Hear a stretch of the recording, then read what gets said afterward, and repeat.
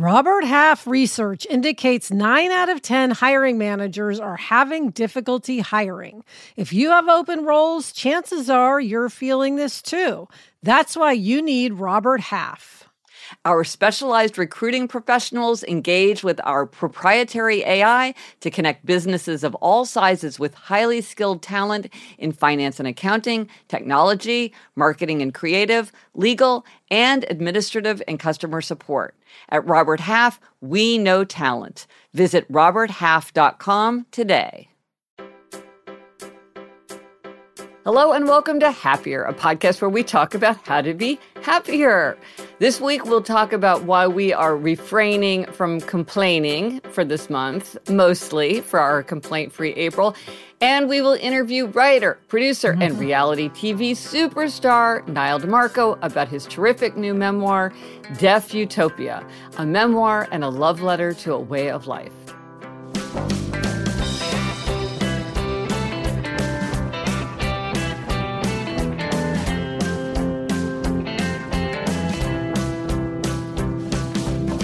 I'm Gretchen Rubin, a writer who studies happiness, good habits, and human nature. Once again, I am right back in my little home office here in New York City, and joining me today from LA is my sister Elizabeth Craft. And Elizabeth, I never complain about you, but I often will complain to you. That's me, Elizabeth Craft, a TV writer and producer living in LA. And yes, Gretch, we do a lot of complaining to each other, so less to talk about this month. Yeah. Now, a couple things before we dive in. Tomorrow is the last day that you can vote for the Webby Award, which I know everybody's just like on the edge of their seat. I'm sure you've already voted or you're dying to vote. A huge thrill and honor. The Happier app, which I've been very involved in creating with a brilliant team. The Happier app has been nominated for a Webby Award. And so I will post the link. If you are inclined to vote, that would be wonderful. Or you can go to happiercast.com/Webbies. That's WEBBYS. It's very quick and easy to vote, and a lot of people have already voted. And so huge gold stars. As they say, vote early and often. Yeah, Gretch, I already voted, so I'll take one of those gold stars. I can count on you, Elizabeth. I know that. And then on the subject of dogs and getting dogs, which of course has been a major theme for Elizabeth over the last several months, we got an interesting email from Sonia. Yes, she says, in contrast to the joy that the Kraft Reuben dogs have brought to their owners, taking ownership of our fluffy bundle of puppy has been a stressful experience that is, dare I say it, tinged with regret.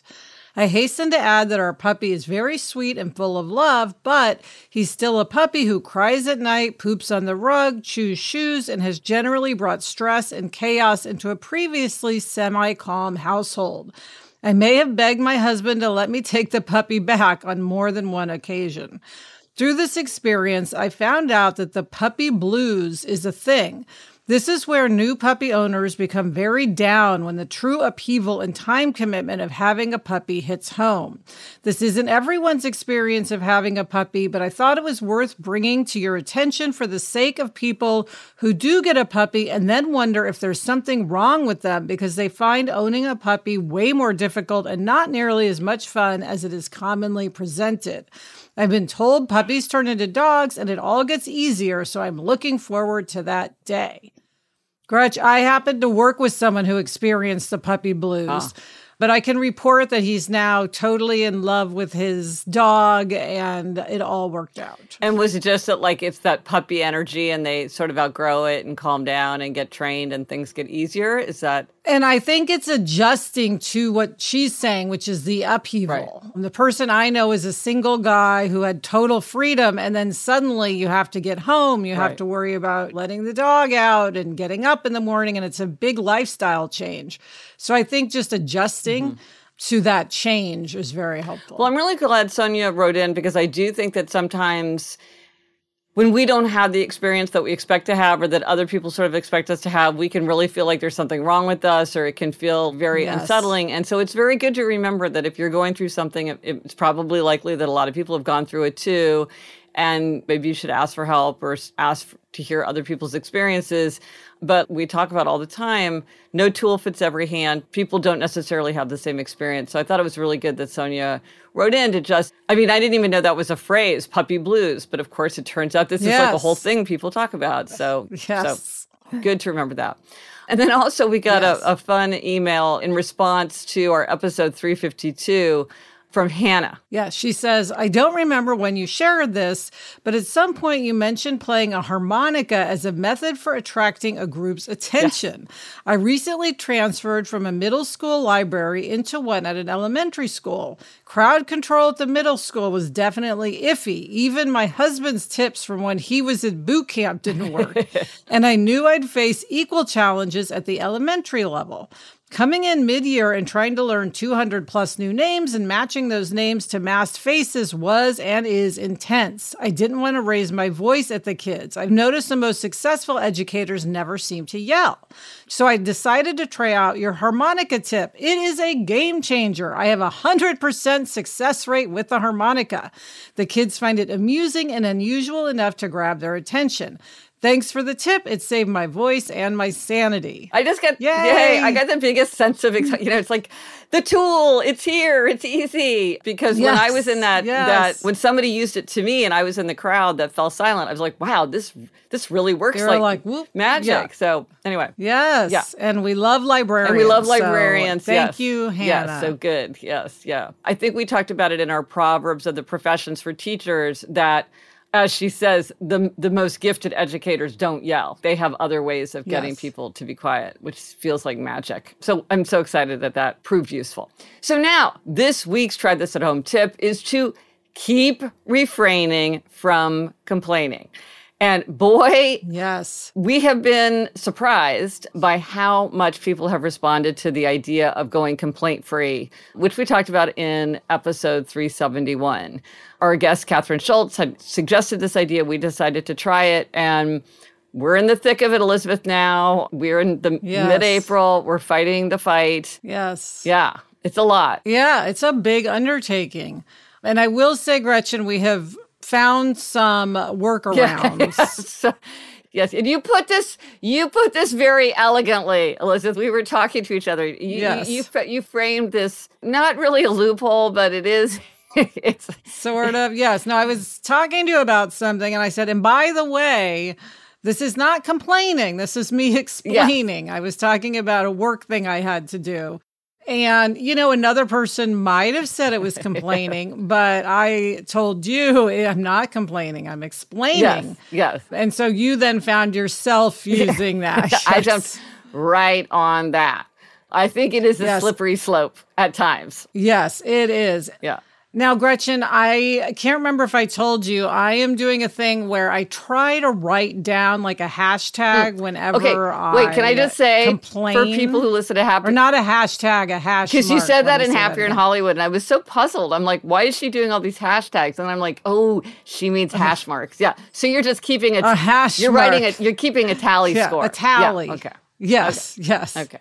A hash mark. Whoops. Okay. So I am trying to keep a hash mark when I complain. I think I'm up to at least a dozen at this point. And then the idea is that I'll give to charity at the end of April based on my number of hash marks. So one good thing I did is I announced to everyone I work with on Zoom that I'm doing this. So they can call me on it because work is a major area where I complain, whether not necessarily even about work. It's just you're with people, so you're talking and then complaints come up. Right. So I can sometimes just stop myself or have it pointed out to me that I need to make a hash mark. I am finding it very challenging just to remember. Like I put up a Post-it. I started wearing a hairband around my wrist because of some suggestions that listeners made, which we will get to in a minute. But I feel like my struggle is really to keep it uppermost in my mind. So I'm trying to amp up my just keeping it, just remembering to do it. That's the thing, Gretchen. I probably made dozens of complaints and not even realize it in the moment. Like it just because it is hard to keep up in your mind. I do have a Post-it on my laptop, which is helpful. Yeah, I put one on my desktop. Because I often have my laptop in front of me. I realized that I have grudges, which I would say are complaints from the past that I revisit. So it's not a contemporary complaint. Yes. It's like thinking about a complaint from the past, which seems not to be a good idea. So I'm working on grudges, or just reflecting on grudges or talking about grudges. Yes, Gretchen, I realize that Sarah and I often are complaining about things from like 10 years ago. Someone will bring something up and we'll say, well, that reminds me of when we got fired from this job. And did we tell you how unfair that was and what happened? We'll kick into that at the drop of a hat. So that is helpful because there's no reason to do that. It doesn't bring about good energy. It's old news. Who cares? So in that sense, it's helpful. So we heard from a lot of listeners, some who just were very eager to join in. Herbert wrote, I'm going to do this. I'm hoping it will turn into a lifetime habit. I have health issues and complain a lot.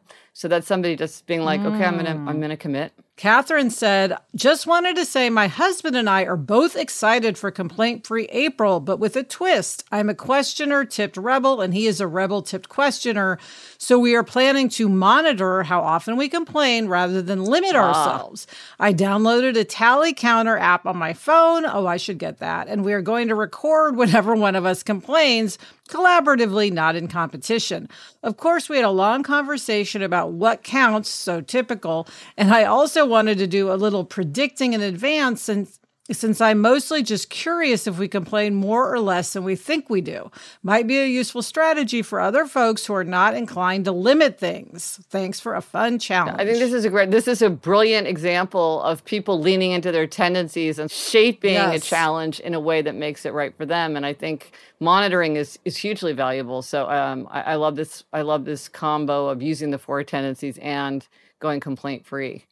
Nikki writes, I love the idea of a complaint-free month. I enjoyed thinking about what constitutes complaining. This is a surprisingly interesting question.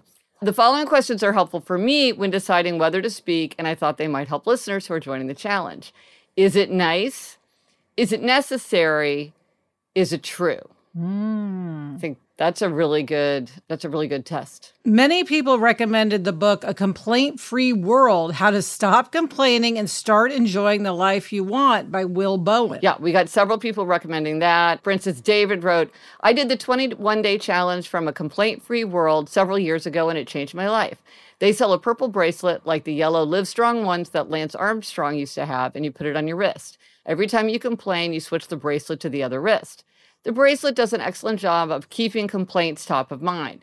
Drastically reducing the amount of complaining I was doing really improved my life. I do not miss that negativity. Here's a tip. The bracelets do not make very good gifts, especially for family members. Yeah, I guess that would be seen as a pretty strong hint. Yes. Okay, good safety tip there, David. It's like giving someone a vacuum cleaner. Right, not appreciated. Or, dare I say, a pet egg. Yeah. Okay, Gretch. Zarina says, whenever I have a habit that I want to remember, I often associate it with a color or an object. For example, the color magenta looks elegant for me, so I connect it with good posture. If I catch myself slouching, I just think of magenta, and ta-da, I adjust my posture accordingly. Maybe I can associate complaint-free with butterfly, where all my complaints will be locked inside the cocoon. Having a butterfly keychain can also help a lot in remembering the habit I am establishing. Well, I love this idea, Gretch. This is like an aha idea. Yeah, tying together personal symbol. Brandy wrote, I was listening to your podcast 371 and the suggestion of a complaint-free month. Elizabeth commented about her usual complaint about LA traffic. I have spent the last 3 years in a long-distance relationship with my fiancé due to current work projects keeping us in different cities. I regularly make the 600-mile drive in a single day, and part of this trip takes me past LA. I would often complain about traffic, not just there, but in several areas. I found myself very stressed and annoyed by the time I finally got to my fiancé in the evening. I heard a suggestion last year which has drastically changed my view of traffic. Next time you find yourself in traffic and ready to complain, remind yourself that you are traffic. You are adding to the traffic, and someone in the car next to you is probably also complaining about traffic, and by that, they are also complaining about you. Now, when I get into traffic, I say, I am traffic, and the stress of all the extra people on the road, the slowdowns, etc., goes away, and I instead focus on my music or podcast and allow the traffic to flow as it will, and I will move on when I can. I love this idea. We are the traffic. Absolutely. Yes, I am the traffic.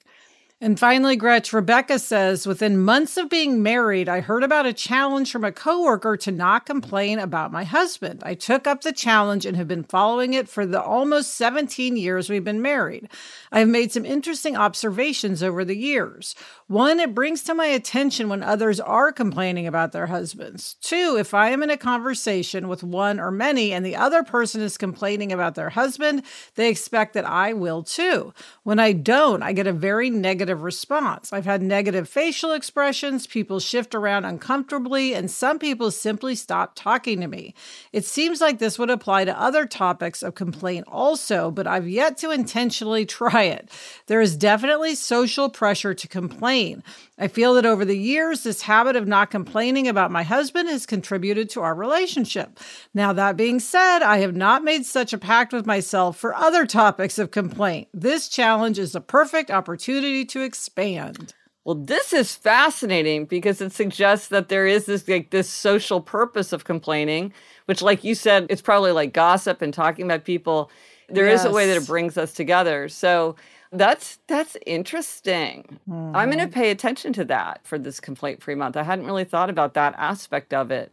But especially, Elizabeth, in your social situation, in your work situation, I'd be curious to hear if you think, though it sounds like maybe you're delegating complaining to Sarah a little bit. Yes, Sarah has not opted for a complaint-free month. So she said, I will complain for both of us. And here's a final line that I've been thinking about from Thomas Merton. He wrote that those who are not grateful soon begin to complain of everything. I thought that was a good thought. Mm-hmm. So let us know if you do try this at home and how going complaint-free is working out for you. Refrain from complaining for the rest of the month. Let us know on Twitter, Facebook, Instagram. Drop us an email at podcast@GretchenRubin.com. Or as always, you can go to the show notes. This is happiercast.com/374. Coming up, a health hack. But first, this break. This year, I am focused on saving and investing, but I still want to do things like travel. NerdWallet lets you compare top travel credit cards side by side to maximize your spending, some even offering 10 times points on your spending, which means you could end up with a free flight or maybe a better hotel room. So what could future you do with smarter financial decisions? Compare and find smarter credit cards, savings accounts, and more today at nerdwallet.com. NerdWallet, finance smarter. Reminder, credit is subject to lender approval and terms apply. LinkedIn isn't just another job board. LinkedIn has a vast network of more than 1 billion professionals, which makes it the best place to hire because it gives you access to professionals you can't find anywhere else. And, Elizabeth, I now work with a team, and hiring the right people is so important. It's maybe the most important thing. And LinkedIn makes the process of identifying and hiring people easy and intuitive. Hiring is easy when you have that many quality candidates. It's so easy, in fact, that 86% of small businesses get a qualified candidate within 24 hours. And LinkedIn is constantly finding ways to make the process easier. They even just launched a feature that helps you write job descriptions, making the process even easier and quicker. Post your job for free at linkedin.com/Gretchen. That's linkedin.com/Gretchen to post your job for free. Terms and conditions apply. Okay, Gretchen, it's time for a happiness hack. And this is something you discovered recently at the doctor. Yeah. So, and I think this is a good hack anytime there's something happening on your skin. So I mentioned, I think a couple episodes ago, that Jamie was really sick. And one of the things he had was he had sort of a swelling in his neck. And when you have something like that, it's like, is it getting bigger? Is it getting smaller? Is it getting better? Is it getting worse? And I think a lot of times, sometimes maybe you get scared and you think it's getting worse, or maybe you're like me and Jamie, where we tend to be like, oh, it's getting better, but because we just project what we want to see. And the doctor said, when you get home, get a Sharpie and mark it on his neck and then don't wash it off. And so over the next day or two, you can see if it's getting bigger or smaller. This was actually really, really helpful because I also took photographs, but it's hard, I find. Yes. So, like, the light doesn't match. He's got chest hair. Like, it was helpful, but it was a little bit tricky. But having the photos and the kind of the mark on the skin, that felt much more reliable. And I can think of a lot of things where I've had like a rash on my arm where I'm like, is it getting better? Is it getting worse? And it was just one of these things where it was so simple and so obvious. Yes. And yet it had never occurred to me to just mark it off. And then it really gave us a lot of comfort because I could say to Jamie, I can tell that it really is better because I could see it. Yeah. And then if it was worse, you would have known to go back to the doctor. Yeah. So that's a great tip. It was so simple. And yet, it really gave us a lot more confidence. So Sharpies come in handy in so many ways. Yes, true. And now for an interview. We are so happy to get a chance to interview Niall DeMarco. Niall DeMarco is an actor, producer, advocate, and writer. He won both America's Next Top Model and Dancing with the Stars. He recently was executive producer of the award-winning docuseries Deaf U, which follows the lives of a tight-knit group of deaf and hard of hearing students of all different races, classes, and sexualities attending Washington, D.C.'s famous Gallaudet University. And he was executive producer of the short documentary film Audible, which was nominated for an Oscar for Best Documentary Short. It follows a Maryland School for the Deaf football player and his teammates and friends as they navigate their senior year of high school and start to grapple with the reality of what comes next. And now he has written a memoir, Deaf Utopia, a memoir and a love letter to a way of life. And here's a description of the book. Before becoming the actor, producer, advocate, and model that people know today, Niall DeMarco was half of a pair of deaf twins born to a multi-generational deaf family in Queens, New York. At the hospital one day after he was born, Niall failed his first test, a hearing test, to the joy and excitement of his parents. In this engrossing memoir, Niall shares stories, both heartbreaking and humorous, of what it meant to navigate a world built for hearing people. From growing up in a rough and tumble childhood in Queens with his big and loving Italian-American family to where he is now, Niall has always been driven to explore beyond the boundaries given him. His book, Deaf Utopia, is more than a memoir. It's a cultural anthem, a proud and defiant song of deaf culture, and a love letter to American Sign Language, Niall's primary language. Through his stories and those of his deaf brothers, parents, and grandparents, Niall opens many windows into the deaf experience. Hey, Niall. Hi. How are you? We're so happy to be getting the chance to talk to you today. Now, Niall, you have done so many projects. You've done so many things. You've got so much underway. What made you decide that you wanted to write a book on top of everything else? Well, it's funny. I think, it started probably about 5-6 years ago when I was coming into the industry. I was meeting a lot of people and I started to realize that, my life story was really different than everyone who was around me. I come from a very large deaf family. I'm the 4th generation. And so there's a uniqueness to that because it is incredibly rare. Most of the time, deaf kids are born to hearing parents. In fact, about 90% in our community are. And so I wanted to provide a little bit of insight into what my childhood really looked like. But also, deaf people would always tell me, specifically when I was traveling, about their access to language and to education and to communication and how lacking it was. And I thought this is a really great opportunity for me to give some of those hearing parents out there a little bit more of a guide, if you will. Well, and your career, you say when you were getting into the industry, you won both America's Next Top Model and Dancing with the Stars. How did those wins just propel you forward? Yeah, very unexpected, incredibly unexpected. I never really considered winning America's Next Top Model from the start. I just thought being on the show was really a big enough win in and of itself. To have the opportunity to leave that catwalk and go straight to Dancing with the Stars to win the Mirror Ball was amazing. I didn't even really have time to breathe between the two, but it was thrilling, of course, and it had provided me a platform that was much different than anything I had expected. And of course, I feel incredibly blessed. Without both of those competition shows, I'm not really sure where my journey would have ended up. I'm not sure if I would really be in the same place.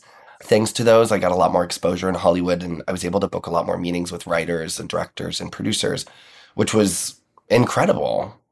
it really catapulted me, I think, into a very different place. Well, I mean, one of the things you're doing is you're doing all this very excited executive producing. I have to say, I binge watched all of Deaf View in one night. I stayed up way past my bedtime and I want more and more and more. Wow. Where are those characters now? Yeah. I am on the edge of my seat. Audible, so moving, loved it. Obviously, these are such compelling stories. How did you make that switch from this reality superstar into kind of this really sort of creative, behind the scenes, helping to decide what stories get told? Definitely. After the reality competitions that I had been involved with, there were several TV opportunities that I really was hoping to jump into a little bit more. And I ended up in a lot more meetings with casting directors and writers and producers and directors, like I mentioned. And in those talks, a lot of times, it would be leading to a place where I would end up with a role. But often I was met with a little bit of hesitation, and it was always like a yes and no.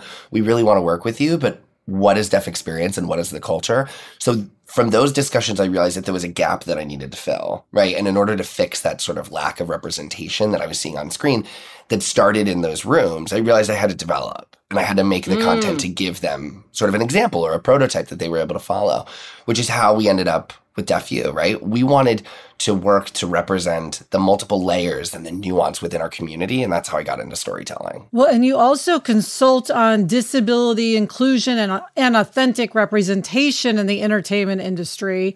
Yeah. So what are your hopes for deaf representation in Hollywood? It's a great question. I mean, so far, obviously, we're seeing a huge uptick in representation, right? We're seeing deaf people really take to the screen in a new way, in ensembles. And it's thrilling, of course, for the sort of change that we've wanted to see in Hollywood for so long. But I think when people are investing in film and television about us, they need to be investing in representation behind the camera, right? We need to see more deaf writers, more directors, more producers, more assistants behind the camera, so that authentic experience is woven through every piece of the story. I think once we have the same representation that we're seeing on screen and behind the camera, we'll really see authenticity. Well, and part of your work, you have a foundation and, of course, the book and all the things that you're doing. Part of it is to educate the hearing community about the deaf and hard of hearing community. What do you most want people to understand? I would say probably the top thing that I'm hoping hearing people take away from all of this is a respect for our culture, right? And that people understand that, in fact, we do have a community, right? We have worked for so long to create amazing content and create amazing stories, and hearing people have always wanted to fix us and to find a solution for us, when in fact, we just want to be included at the table. And many of us would never want to be hearing. I myself, I was born deaf into an all-deaf family. I love absolutely who I am and my identity and my culture and everything that it's enriched my life with. So I think it's a major misconception that hearing people assume that we would want to be like them, when in fact, we don't. Well, I mean, just the title of your book, Deaf Utopia, a memoir and a love letter to a way of life. I mean, that comes through just from you just looking at the spine of the book, and you get that. Absolutely. You get that message so clearly. Absolutely. That was the biggest reason, honestly, why I wanted to write the book.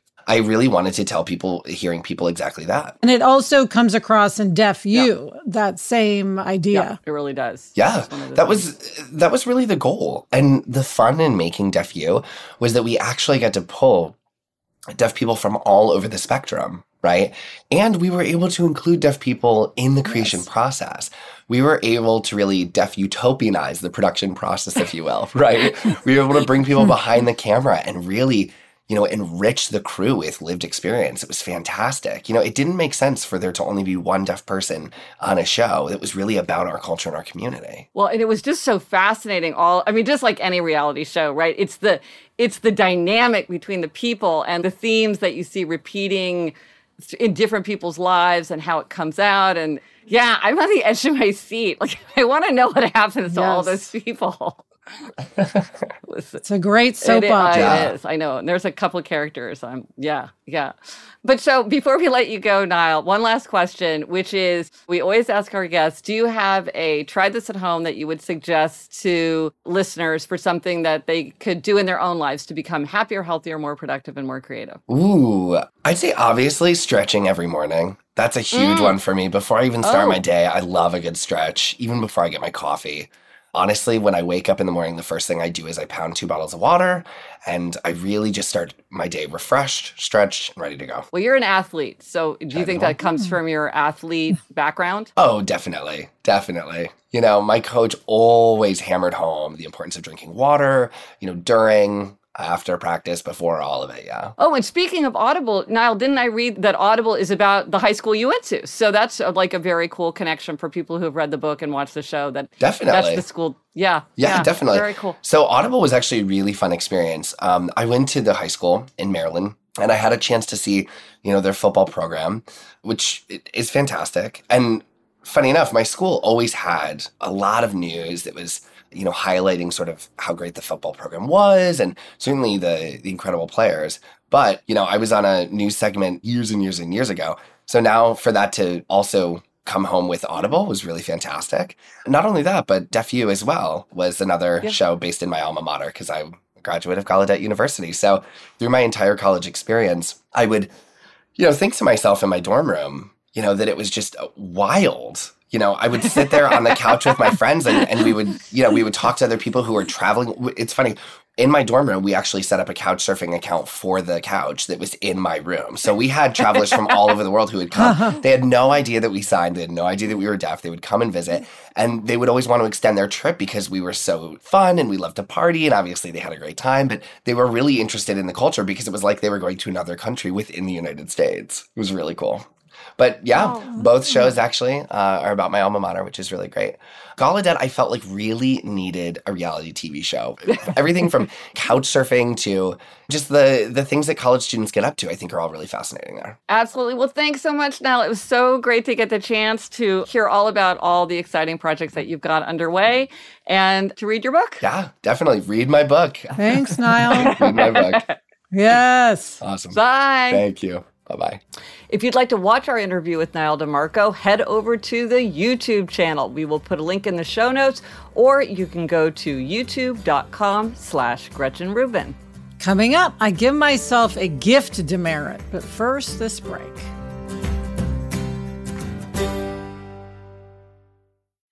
My closet was chaotic, crammed with a bunch of clothes, but nothing to wear. The game changer? Upgrading to high-quality, affordable pieces from Quince.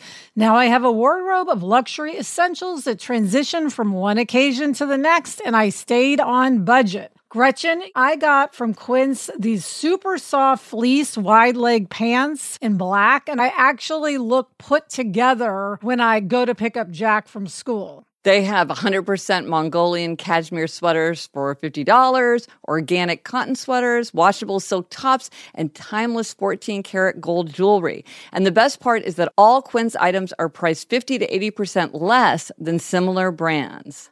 Indulge in affordable luxury. Go to quince.com/Gretchen for free shipping on your order and 365-day returns. That's QUINCE.com/Gretchen to get free shipping and 365-day returns. Quince.com/Gretchen. We all know that our life and our health can be improved when we eat nourishing, healthy meals, but it can be hard to maintain. With Sunbasket meal kits, it's easy because they take care of the details. Sunbasket offers 18 chef-crafted, dietitian-approved recipes each week with options like Mediterranean, carb-conscious, vegetarian, and keto-friendly. The recipes are quick and easy to follow, and you can enjoy a meal full of organic produce and clean ingredients that is ready in 30 minutes or less. Gretchen, we made the Marrakesh merguez patties. I'm not quite sure how to pronounce that, but I loved eating it with warm carrot salad. And it was so good. And it got Jack eating something that he doesn't usually eat. Go to sunbasket.com/happier today to get $45 off your first order. That's sunbasket.com/happier to get $45 off your first box plus free shipping. Okay, Elizabeth, Merits and Gold Stars. This is an even-numbered episode, which means it's your turn for demerit. Gretchen, I'll start by saying my demerit has now been resolved. Yay! But That's the ideal. Yes, in deciding this would be this week's demerit, I then was like, let me resolve this now. Sarah moved recently, my writing partner and co-host of Happier in Hollywood. She bought a new house and she moved. And I wanted to get her a really nice housewarming gift. And I knew what I wanted to get right away. And yet I didn't get it. So weeks went by. And yes, do you have to give a housewarming gift the exact day someone moves in? Not necessarily, but it's nice to do it as soon as possible. And it was just one of these things where I just was like, oh, yeah, I need to get that. Oh, yeah, I need to send that to Sarah. Oh, yeah, I'll do that. And then I just wasn't doing it. And that was just bumming me out. And, I wanted to do a nice thing. But since declaring this my demerit, I did it. Okay. So I have now sent the gift. Well, this is how demerits are meant to work. They're supposed to inspire us to take action and to fix these. So well done. You've turned a demerit into a gold star. Yes. How about you? What is your gold star, Gretchen? Sometimes I find that the hardest things to appreciate are the things of just part of ordinary life, just the things we take for granted.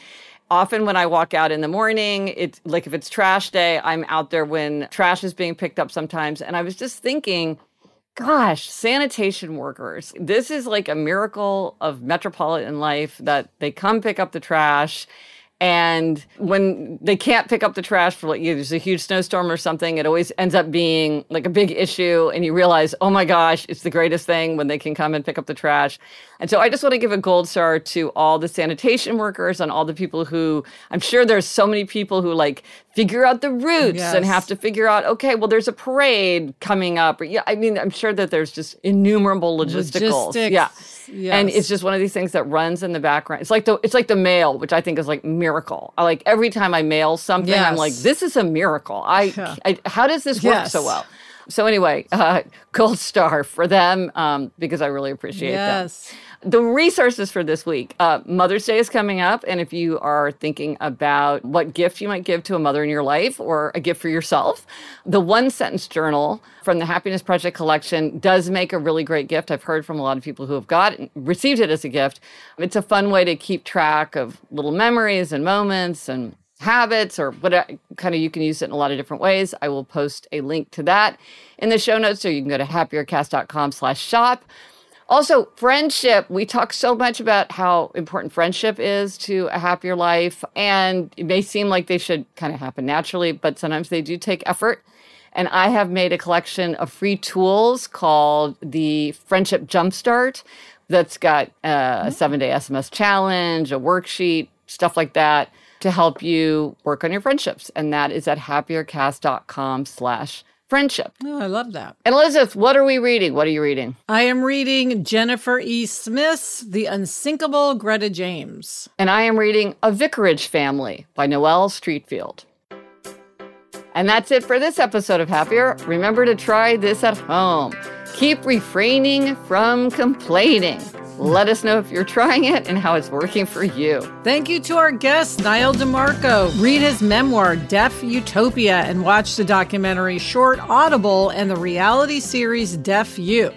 Thanks to our executive producer, Chuck Reed, and everyone at Cadence 13. Get in touch. I'm on Instagram at Liz Craft, and Gretchen is at Gretchen Rubin.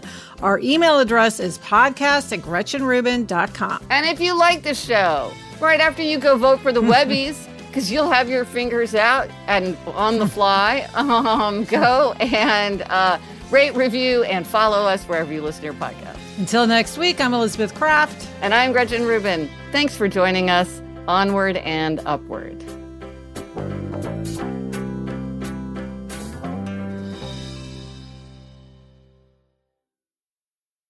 Elizabeth, has Adam noticed that you're complaining less? No, I said to him the other day, I'm doing no complaining April. And he's like, no, I didn't know that. So yeah, I asked Jamie the same thing. Yeah. Which so I don't know. Is that good? Because it suggests that we're not complaining so much that it leaves this huge hole in our exchanges, or I don't know. Or does it mean we're slipping up a lot and not even realizing it? I'm not sure. That's the other possible interpretation.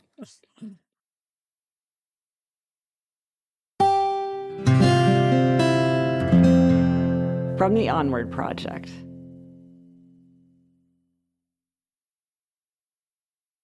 I don't know about you, but I'm always looking for ways for my son to get involved and give back in our local community. That's why I'm excited to tell you about Student Visionaries of the Year, a campaign by Leukemia and Lymphoma Society, the largest nonprofit organization dedicated to creating a world without blood cancers. Student Visionaries of the Year is a 7-week philanthropic leadership development program for high school students. Participants form strong teams and fundraise in honor of a pediatric blood cancer survivor in their local community. This program is transformative. It not only helps students develop valuable life skills like project management, communication, financial literacy, and entrepreneurship, not to mention it looks great on college applications, but most importantly, is also a chance for them to engage in meaningful work within their community and make a real impact on blood cancer patients and their families. You can learn more about Student Visionaries of the Year or even nominate a student at lls.org/students. That's lls.org/students.